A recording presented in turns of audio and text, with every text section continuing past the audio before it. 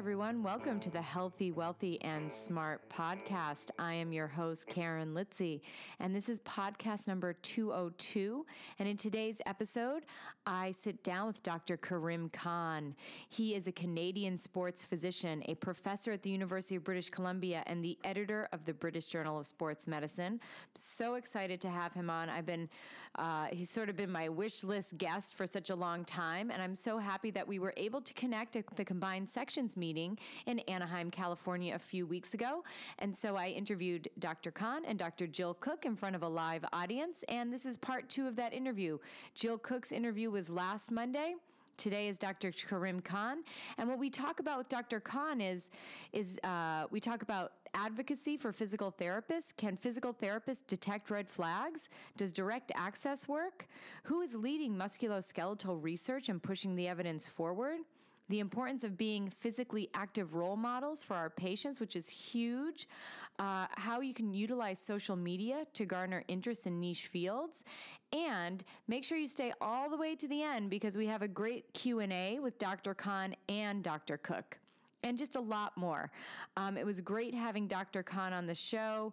He offers such great advice, and his support for the profession of physical therapy and promoting an active lifestyle is it's wonderful. It's really, really great. So I want to, again, thank him for coming on. And before we get to the interview, I just want to remind everyone that today's episode is brought to you by Audible.com. Audible has about 180,000 books at its disposal.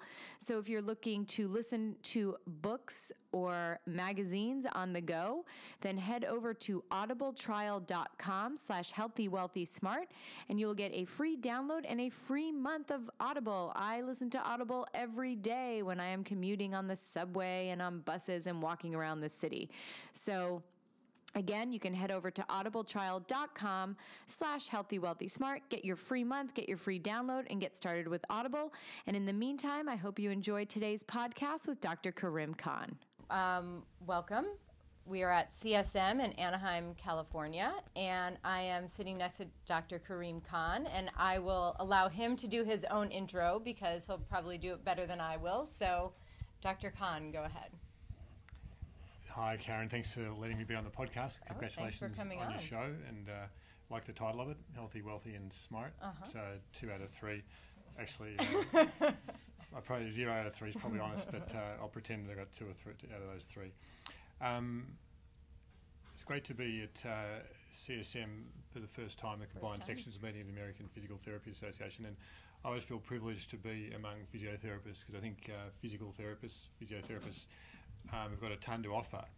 And in my field of sports and ortho, they have really played a major role in my education and in the work. I think physios are the engine room of the clinics, and I've been lucky to work with people like Professor Jill Cook and Professor Kay Crosley, really hands-on, and referred patients to Jenny McConnell, and I've got to know a lot of world-leading physios through my job.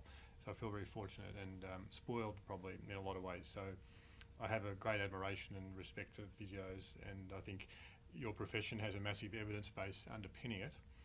In terms of my own background, I graduated from medicine in 1984, and then I did a specialist training program in sports medicine. So by the mid-90s, I'd specialised in sports medicine. I was interested in research as well because I thought there were questions that we couldn't answer, and so I was fortunate to get involved in a PhD program, and at 2000, I moved to Canada from my original home of Australia, which people will have guessed by now. And from Melbourne, Australia, I moved to Vancouver in Canada, and I've been a professor there at the University of British Columbia since then. And the last few years, I've been the editor of the British Journal of Sports Medicine as well, the BJSM. And that's actually a physio journal. Our target audience is physios, and our secondary audiences are other clinicians, including doctors. But our number one audience is physios. So, and we have member societies from countries all around the world. So, I feel lucky that I'm embedded in a physio environment. And you also do a podcast. I enjoy the opportunity to learn from folks and listen to podcasts, and and I think there's a lot of good podcasts. Eric Mayra runs a good set. Yep. We've got Jimmy McKay in the room here today, who does the PT podcast, and yours are going really well. And I think it speaks to social media, which we're going to get onto later. Yep. But I think there's this education channel for people now that wasn't available when I was growing up. And so I think that's a really great opportunity for many folks to get free, quality conversations like the one I just listened to with Professor Jill Cook. And so, it's nice to play a small role if people feel that the BJSM podcasts are contributing. It's good. It's really good. Yeah. So if you have not subscribed to BJSM, do it, because they have some amazing interviews. Really great stuff. So get on it if you're not on it already. Okay, so, we sort of went back and forth as to what we wanted to talk about. And at first I said, let's talk about tendinopathy. And he said, actually, why don't you talk to Jill Cook instead? And I was like, okay, sure. So I'll try and make that happen as well. And we did, which was great. So we're going to talk about more sort of bigger picture issues happening in the world of physical therapy right now. One of the biggest, at least here in the U.S., is direct access. So you've obviously lived in a lot of different places where that's more the norm. And so does it work? Does it work? And do you feel like here in the U.S., are we lagging behind a little bit? I know that's a tough question. You don't have to answer that if you don't want to. But the main question is does direct access work? Yeah, thanks, Karen, and thanks for the opportunity to talk about that and then touch on physios prescribing exercise and then social media. So in terms of direct access, I'm not any sort of expert on American PT, and that's not why you've got me on the show. And I'm here to speak from a clinician hat, where I referred patients to physios, and I had physios refer patients to me. And we were working communally under one roof, and very much as equals with the podiatrists and with the soft tissue therapists, the massage therapists, and with psychologists and sports nutritionists. So I was fortunate to grow up in a multidisciplinary clinic setting, and then the owners and the leadership was horizontal in the sense that it was from all different disciplines. And so that's what I was used to. And the patients could certainly book straight in with the physio, and then they could pay the physio directly, and they could get money back from insurance up to a point, from physio as well. And then those physios would sometimes refer the patient onto me when I hadn't seen the patient before. So I'd be, as a sports medicine specialist, I'd be referred patients by the physio. And similarly, there'd be situations where I would have a physio referred to who came in to see me, and then I would refer them to the physio. So it absolutely does work. So if we think what the concerns might be, and you might be able to help me out here, but when I was thinking about them, there's this issue of red flag, like let's say someone walks in with cancer, and the idea is the myth, I think sticking with the myth theme that you touched on with Jill, the myth is that a doctor's going to detect it and the physio isn't. Well, I'd like to see the evidence for that. I think that physios are well trained in red flags. I think a physio who sees musculoskeletal patients, for example, all week, if someone comes in with pain that's persistent, it's night pain, it's behaving differently, because the physio has this great pattern, it's pattern recognition, and because the physio knows the pattern of regular, the physio is going to say this is weird, and the physio is going to think this could be cancer. So I don't buy that one about the red flags. If we stick to the one about maybe damaging the patient, so let's say someone's had a shoulder operation and they've had a couple of little nails put in to hold the labrum in place, a couple of screws, whatever those anchors, a couple of anchors put in. The physios are trained to handle that, and they work with the surgeons in the protocol. So again, I don't see that a physio is going to go and put this person in massive external rotation and abduction and rip the anchor out. So I don't buy that argument. This idea of having someone to tell you how many times you can see a patient, like the over-servicing argument, if that's one of them. Again, all our professions are self-regulated, and if someone thinks that doctors could regulate people, which I'm not saying they are, but the doctors need to look at themselves. Obviously, we know that there's a massive issue about over-medication right now, over-servicing too much medicine, not necessarily to make money, but just because of being misguided. And we know that there's a very big concern about the amount of arthroscopy, for example, in ways that isn't evidence supported. And so I don't get this idea of someone sort of having oversight over the physio in terms of how many to use. And then I was fortunate enough to talk to Emma Stokes, the president of the World Confederation of Physical Therapy, through the podcast medium that you're mentioning.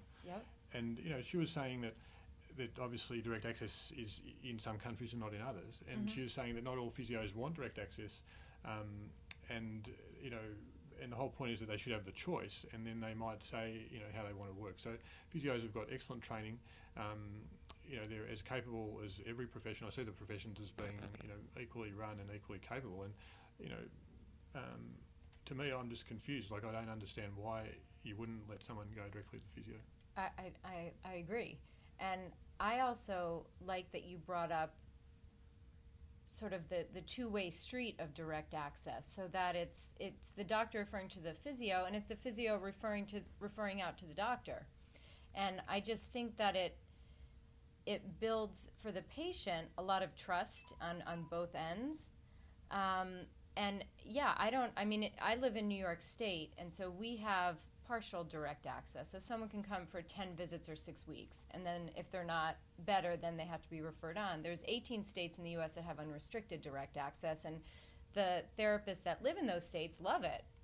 And I agree. I mean, physical therapists, it's now a doctoral level program. It's 7 years of schooling. For all the students that are in here know that all too well, because they're still in it. But yeah, the red flag things, I don't buy that either.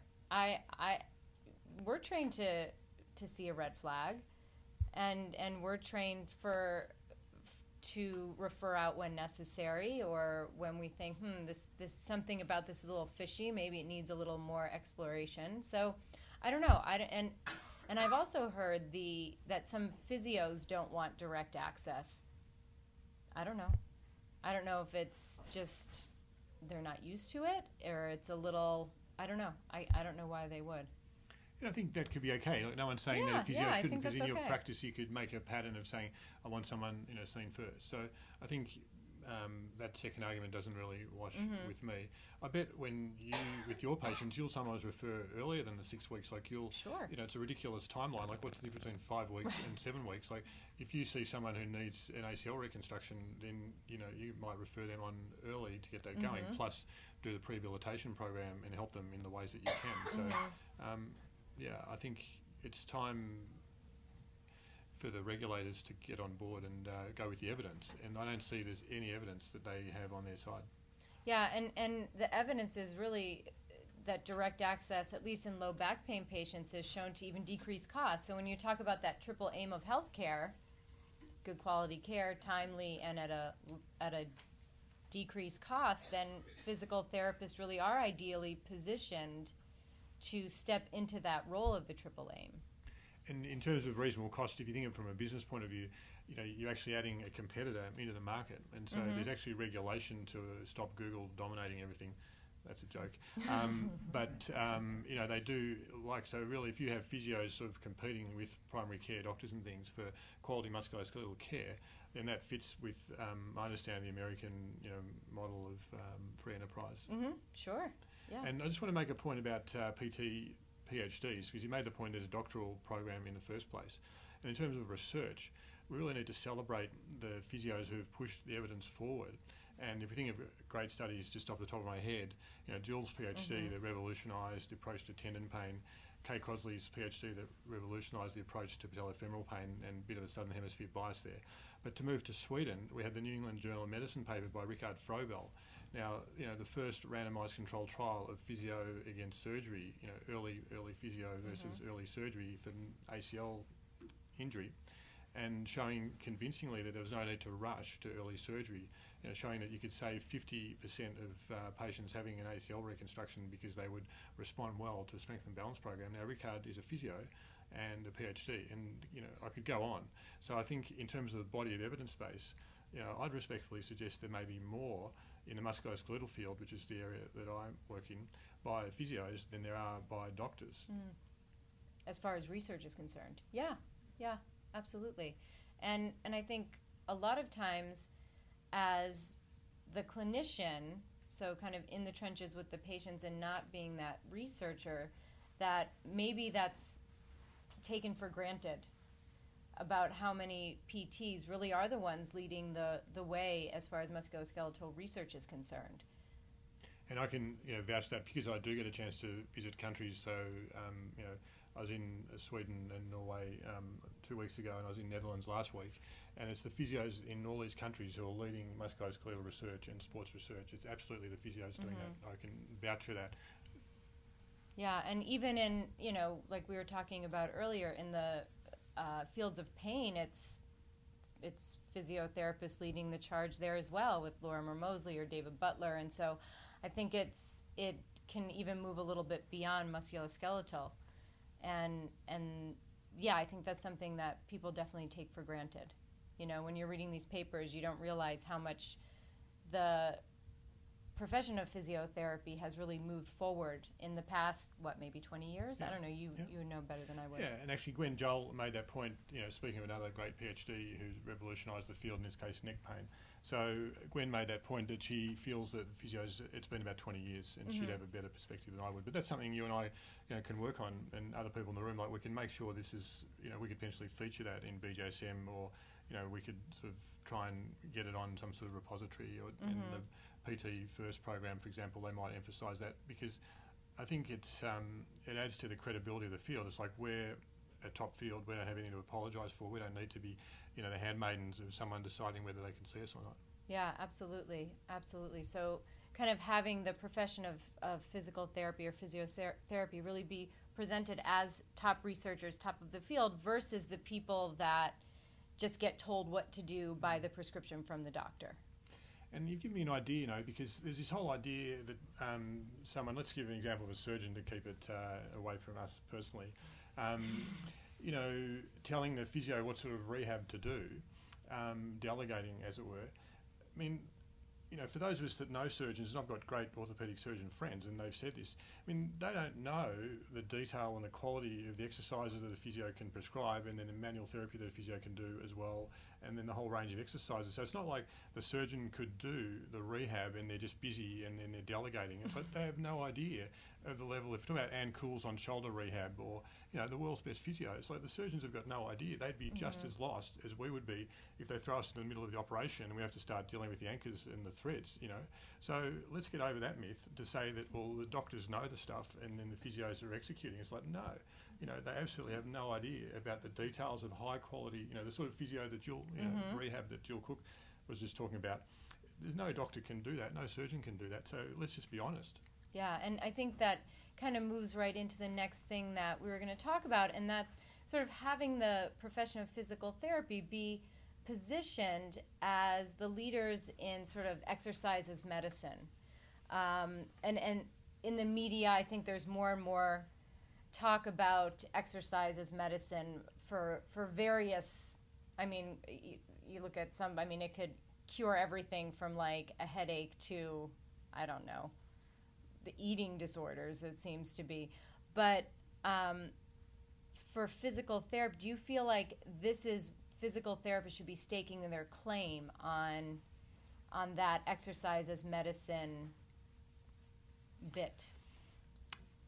Yeah, thanks, Karen. I think you mentioned sort of the leading, and I think physios can play a massive role in this. I think everyone has a role to play. So I think there'll be different folks leading in different settings. And one framework that I like for this idea of physical activity for health, it's called the 7 investments. And a group of people got together and they sort of made the point that for us to make the world more physically active, that'll have to happen in sort of at least 7 settings, if you just don't mind me briefly going through them. No, but it makes the point that the built environment, if you don't have a walkable environment, it's hard to be physically active. It makes the point about transit, because if you can jump on a tube in London, it's a lot more efficient than getting around in a car. They talk about schools, which is obvious, but a lot of schools don't have good physical, healthy activity programs. And there's a program in Canada called Action Schools where the kids do some physical activity in maths, and they do physical activity walking around the classroom and things. It's not just about PE, because actually PE often only has 4 minutes of physical activity in it, but that's a separate point. PE being physical education, right? Because kids are waiting in line to get a chance to do the vault. So it's about those first 3 things: the built environment, transit, and building it into your school day, like walking, being dropped off half a mile outside of school and having a walking school bus. That's all about building physical activity into your regular day. Obviously, there's your community environments, like community play areas and programs. The mass media needs to do a role for education, and then sport has a role if we actually do it rather than just watch the Super Bowl. And then the seventh then is the health professions. So if you look at that perspective, it's like, well, actually the health professions have only got a relatively small but important role. Obviously they'll influence education as well, but if you were Justin Trudeau or President Obama, or President Donald Trump, for example, then you need to take this you need to have this broad perspective, and often people say, well, what about the workplace? So it's an important point, because it's not about one clinician, talking to one patient to make the difference. And if you look at smoking as a parallel, that wasn't done by one clinician talking to one patient, but they're legislating people to go into freezing parts of the outside to smoke and everything. So if we start from that perspective, then we jump into our clinician hats, and we're one of 7 or 8 sectors.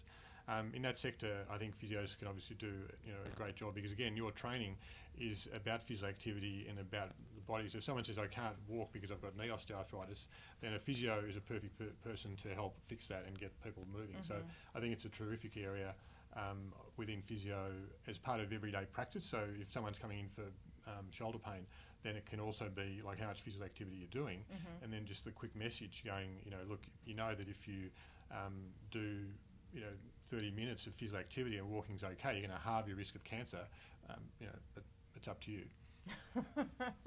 So I never really thought about putting it in those words, but yeah, that'll definitely get people moving.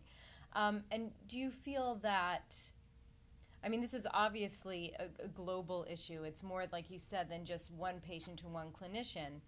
And what sort of things need to happen to kind of get that more global word out, or even we could take the Canada or the US, sort of more of a nationwide message? I think we can be role models, and we need to be sort of visible role models. So in my osteoporosis clinic that I did in the early 2000s for obviously 80-year-old people with osteoporosis on average, I had my bike in the actual room, and so I was seeing the patients, and it wasn't safe to have the bike outside, and so they'd see the bike, and then they say, do you ride your bike? And so it's like, yep. And so it's a way of sort of signalling, not that was my purpose, but it's about vivifying an active lifestyle. And I think in our communications and things, we shouldn't be shy about that.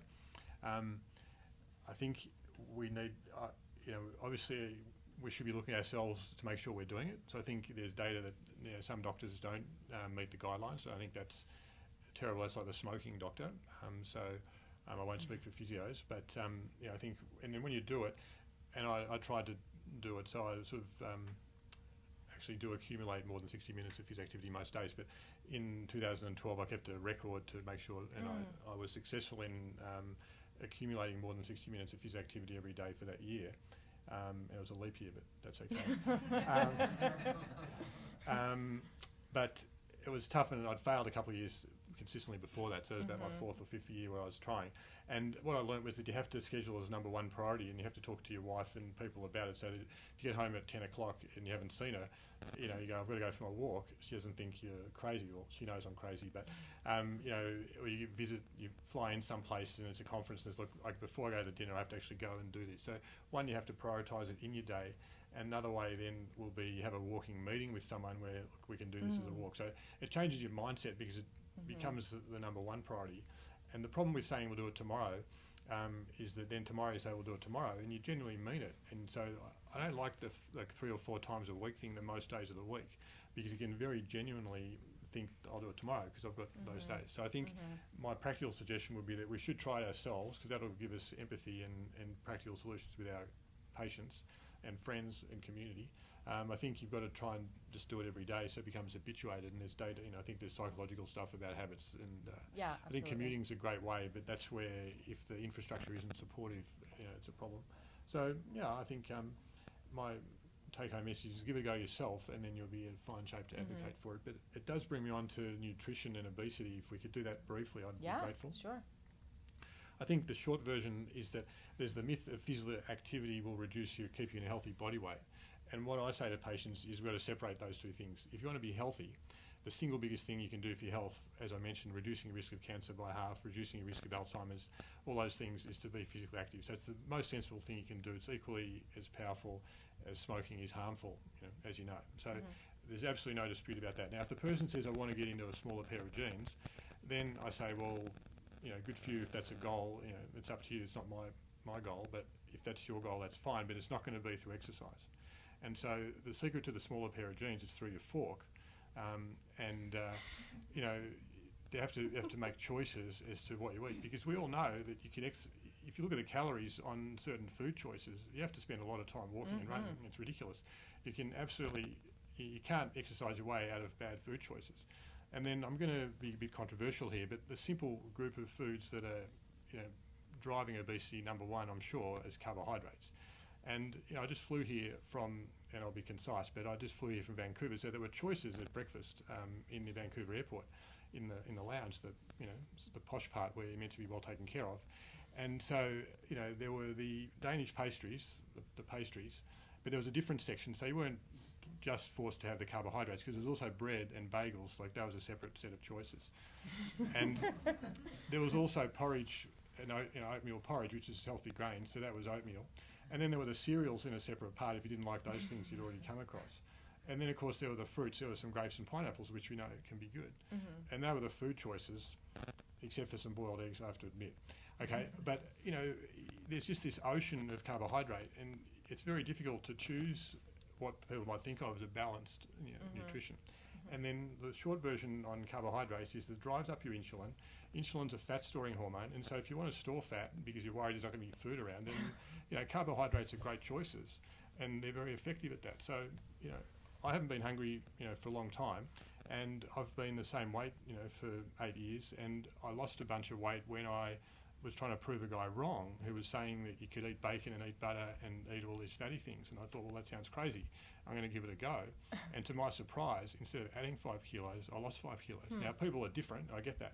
But if people are worried about their body weight, one fact is that you're not going to exercise your way. Like, you can help it. It's not the fundamental way, because you can choose things that can way outrun, you know, way dominate your calorie balance. So that's ridiculous. It can be complementary. It's fine, but it's the most important thing for your health. Just start thinking about what you're eating, and that's going to be the solution for what size jeans you wear.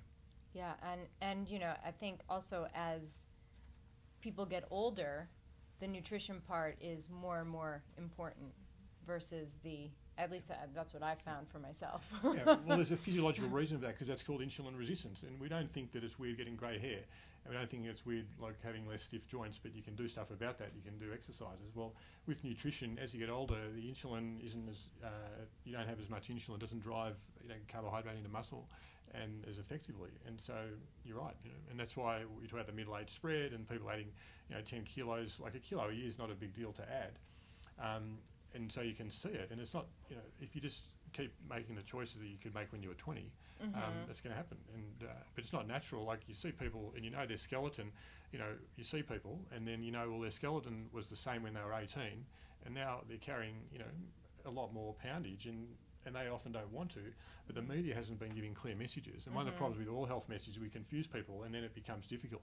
And, you know, obviously the carbohydrate companies have had a big interest in confusing. They don't want to say that Coke is great for you, but they just want to confuse you and say, and nothing personal about Coke, you know, we'll call it sugar-sweetened beverages. And, you know, my lawyers just listened to that and said that I didn't say anything negative about Coke. And, but, you know, they want to make it confusing and say, well, maybe you could walk more, or maybe you could do this. And so when people are confused, that's perfect, because then the default is that they're going to take these things. So, like the smoking companies, you know, they wanted to just have, they didn't want to say smoking was great. They just wanted to not legislate that you had to smoke outside. Their big fight was to avoid legislation. And the food companies want to, you know, who sell products that are obesogenic and diabetogenic, which includes sugar-sweetened beverages, that's proven convincingly. They want to stop the legislation. Their goal is the legislation, because then they know if it's not legislated, they'll be okay. Yeah, absolutely. And you know, I live in New York City, so I'm sure Mayor Bloomberg tried to limit the sodas. You know, like, you couldn't get like a big gulp or something? I don't know how big. I don't know. I mean, I don't drink soda, so I don't really know what a big gulp is. But apparently, it's like, I don't know, like a liter or something like that you just drink in a couple of hours. I don't know. And he tried to do that, and it did not go over well at all, which I found really surprising, because I don't understand why you would want to have that much soda in the first place, but I don't know, that's just me. So he tried. He didn't succeed in it, but at least he tried. you know, and he got a lot of flack for it as well. Yeah, well, there are massive commercial forces. I mean, you know, the Coca-Cola company has more than 20 products that sell over $1 billion each a year in revenue. So there's a big force encouraging that business. Yeah, and you know, I think this kind of discussion sort of leads into, I think, the last thing that we want to talk about, and that's social media and how we can all use social media, I think, in a more positive way to address all of this, to address what we spoke about, direct access, to address the issues with movement and exercise. So what are your sort of tips on social media? Because you have a great social media presence. So how can we use it for good, or in Jill's case, arguing tendons? Either way. Yeah, and I'll be brief here because I know we're up against time, and appreciate being on the call. So on the interview with you. So in my role as a BJSM editor, that threw me into social media because obviously we're in the communication and education business, you and I and Jill, and so I think it is a way that people can communicate very cheaply compared to television. For example, if we go back 20 years, you had to get on television to run an ad, and then the whole internet and social media means that people can get, you know, someone like Adam Meekins can have 20,000, 30,000 followers without the setup costs of buying a newspaper. And so that's good. I mean, Facebook has over 1 billion people on it, so we can communicate a lot better than we can before, which is great. I think then the challenge for people who are trying to deal with, it's one more time challenge for people who are already time poor. So you've got your family, you've got your work, you've got your day-to-day, and then there's Facebook and Twitter and YouTube. Instagram and LinkedIn and Periscope and Blab and... Exactly, and you've got to listen to Healthy, Wealthy and Smart. So BJSM, PT Pinecast. Yeah, so I think the podcasts have helped because people are doing that while they're commuting. You know, I think what's happening is that they're doing the podcast thing while they're doing something else. So that's not getting into the regular time, and I think that's one of the reasons why that has become popular. And because the costs of creating a podcast are so cheap, you know, they're free, obviously. So I think that's useful for people. Something like Twitter, and as an editor, I use it to say, look, here's free content. And I think if you have barriers, it's, you know, people aren't in the club, it's not really that helpful. So at the BJSM, we tend to go, here's our free content, and I'm just trying to alert people to it. And I'm hoping that people interested in sports PT and physical activity will think, well, here's a menu. I can follow Jill Cook, I can follow, you know, people in the sports physio area, and that way I can just scroll down, and it's not a burden. You know, it's not like answering an email. If they don't get to Twitter today, it'll be there tomorrow. And the big stories are repeated on a bunch of Twitter accounts, and you'll get to them. So I think that can be something you can do while you're waiting for a train or a plane or something like that. I think it's a great way for niche audiences to get together. So I think the problem with mass media was that you had to get this thing out to everyone, and who really cares? Whereas if we say we're, you know, a tendon interest group, for example, then Twitter's a good way of following the tendon people. And if there actually is an international sports science of tendon, you know, group, and then they've got a conference coming up in Cape Town in November, I believe. It's actually in October. And so, you know, that's great because it's easy to follow that, whereas before you have to try and get it in the journal. So I think it's cutting the advertising revenue from the traditional channels. But these subgroups, the patellofemoral group had a meeting in Manchester, you know, last year, and so that's one way of keeping up with, you know, things, Facebook, Twitter. So I think short answer is, as a user, I just decide how much time can I allocate to it, and you can observe. You don't have to sort of, you know, be active. So we call that a lurker in a nice way. You can just be lurking and following, really. Because following sounds a bit like sheepish, you know, so I think lurking sounds Lurking weird sounds kind of icky. Okay, not good. Okay, so we're looking for a better term for someone who's enjoying the spectacle but not actively involved. But because some people feel like if you're going to get on Twitter, I've got to tweet. Well, if you want to get a following, you're going to have to tweet a lot. So is that really part of your job? I mean, it's part of your job, it's part of my job, so that's okay. But I'm not sure that that's really a goal, like to end up with 500 followers. It's like, you know. what's the point? Right. But then, there's Facebook. You might want your friends to know about parties and things. I think people are finding out the different media channels themselves, making their choices. And I think the people who are across the channels, we're trying to supply content in the right form. So sort of Pinterest, we're saying, well, is there a form of, BJSM content that works on Pinterest? Our podcasts have a set sort of deal. We try to give people a clear message in 20 minutes with, sports PT, and then they know what they're getting. If they want a broader perspective, they want an hour with someone, they'll go to Eric Myra's set or something like that. So I think if we're consistent, the users can go where they like. Yeah, so it all comes down to consistency and kind of knowing what you want to get out of it. I mean, I feel like social media, what you put into it is what you're going to get out of it.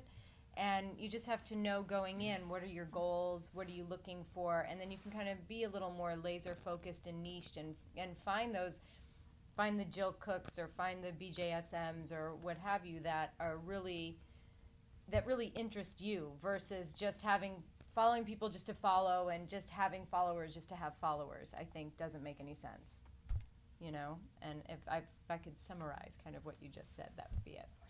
All right, excellent. All right, now, where can people find you? So what's the Twitter handle of you? Yeah. Well, like Jill Cook, I'm very shy and I like to sort of hide. No. But the BJSM, I disagree. As an editor of BJSM, sports physio channel, they can, if you Google BJSM, you'll get there. If podcast actually comes up, if you Google BJSM, it comes up straight away into Google, which is cool. We've had over 800,000 listens to the BJSM podcast. So we're open to your suggestions, which you can send by email, Google, Twitter, carrier, pigeon, they're all good. So that's probably the simplest way for people to get in touch, have a look, just to check it out, see if it works for them. Yeah. All right. Well, thank you so much for taking the time, and I've been wanting to do this for quite some time now, so I'm really glad that CSM worked out. So thank you so much for coming on. I appreciate it. No, congratulations on your work, Karen, and thank you. Thanks very much for having me. Thank you, and thank you all. Yeah, clap, clap, clap. Thank you. And if anyone has, if anyone has any questions, like any burning questions, I'm gonna get up, and Jill, if you want to sit down. So if anyone has any questions, now's your chance. We've got like a couple of minutes, so anyone? Yeah, come on over. So just say your name and... Mark Alexander, just curious for the younger professionals in the room, any advice you can give at the start of their careers to achieve their goals? I think that's simple. Don't burn yourself out like I did. Certainly, I went into research because I was exhausted clinically looking after athletes, and I think we have to be really careful about that. And the second thing, I think, is take every single opportunity. I know they're contradictory. Every single opportunity you can get, because you never know where it's going to lead you. Yeah, very true. Very true. Dr. Khan, any advice? Good? Okay. Yeah, go ahead. Oh, hi, Liz. My name is Lisa. I'm from New York City. My question is about tendonitis. Tendonitis is different from tendonitis, right? And grassland technique on tendonitis, how good is it? Okay. Tendonitis is a term we don't tend to use now. So tendinopathy is a term that means you have pain and dysfunction in your tendon without actually knowing what's actually happening within the tendon. So we tend to prefer that term because it's more generic. So I prefer that to tendonitis, which implies an inflammation. I don't know that technique. I know there is some research going on, but I would argue vehemently that most tendons need to be left alone and not to be poked, prodded, injected, or otherwise insulted. That would be my opinion. Great. Anyone else? Did you have a question? Yeah, Matt. Hi, I'm Matt Mastenbrook, a DPT student at WashU in St. Louis. So you say you see a lot of the tendinopathy the second time around. Why do you think you're seeing them second time around? Why aren't they getting fixed the first time when they go to a physiotherapist or a physical therapist? I think it comes back to what we said, is people's ability to assess and to plan and to clinically reason through complex conditions has disappeared, or is not taught very well perhaps, and people don't train themselves very well. People take the simple route, they do the simple things, And that works for the simple conditions, but anything more complex, it fails. And that's, tendons are complex. Then, if they weren't complex, people would get better. And they don't. And as I say, everyone I've seen, there's bleedingly obvious things that have been done wrongly or not done at all. Great. Anyone else? No? Oh, yeah. Okay. Jimmy McKay, I'm a student physical therapist. So you talked about PTs being on par to being able to spot red flags, and for some reason there's a feel, I think it's a little bit in America, a little bit of little man syndrome. We try to overprove ourselves to the rest of the healthcare team. What's an effective way we can do that so that an orthopedic surgeon would look at us and say, okay, I understand that you're an expert in your realm, and I'm an expert with the thread and the screws, without having to stand up and try to beat our chest? What's one, you can't solve the entire problem in just one podcast, maybe two, but what would be one good thing to do in a respectful way to kind of gain their trust?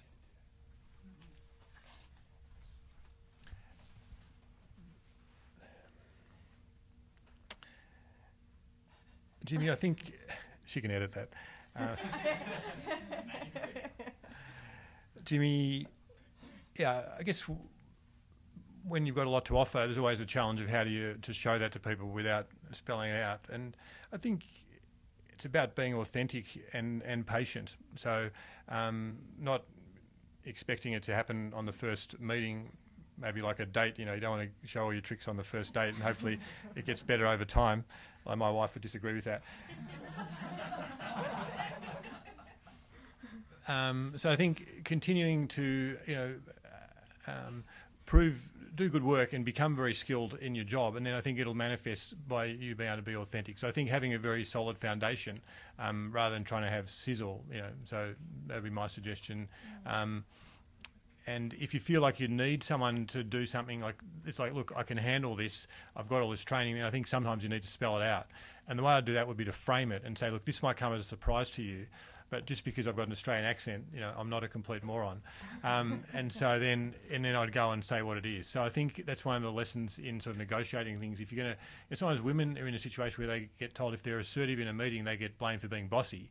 And yet if they're not assertive, then they don't get their voice across and the men dominate. That's a classic in, male-female communication theory. So then the strategy I've read about that is for the woman to say, look, this is going to come across as seeming a bit challenging, but I need to make this point.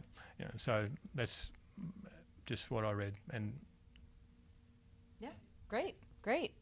Anyone else? I think Jill should comment on that because she's had to deal with that. I mean, Jill's had to deal with orthopaedic surgeons her whole life, and she is in that position where she's had a ton to offer. And I bet she's had orthopaedic surgeons give physio patients inappropriate rehab advice after an operation. And my question to Jill would be, what have you done in that situation? Jill? I think it's really simple. I think the more show you have, the less substance you have behind you. And I think exactly what Karim says is do your job, do it really well, know your stuff, and eventually people can't ignore you. I think if you go in with your bells and whistles, you'll fail. Having said that, there's always a group of people that cannot be told and will not ever be told, and I think you just got to pick your targets. Yeah, good advice. Anyone else? No? Good. All right. Well, thanks again, guys. This was great. So thank you.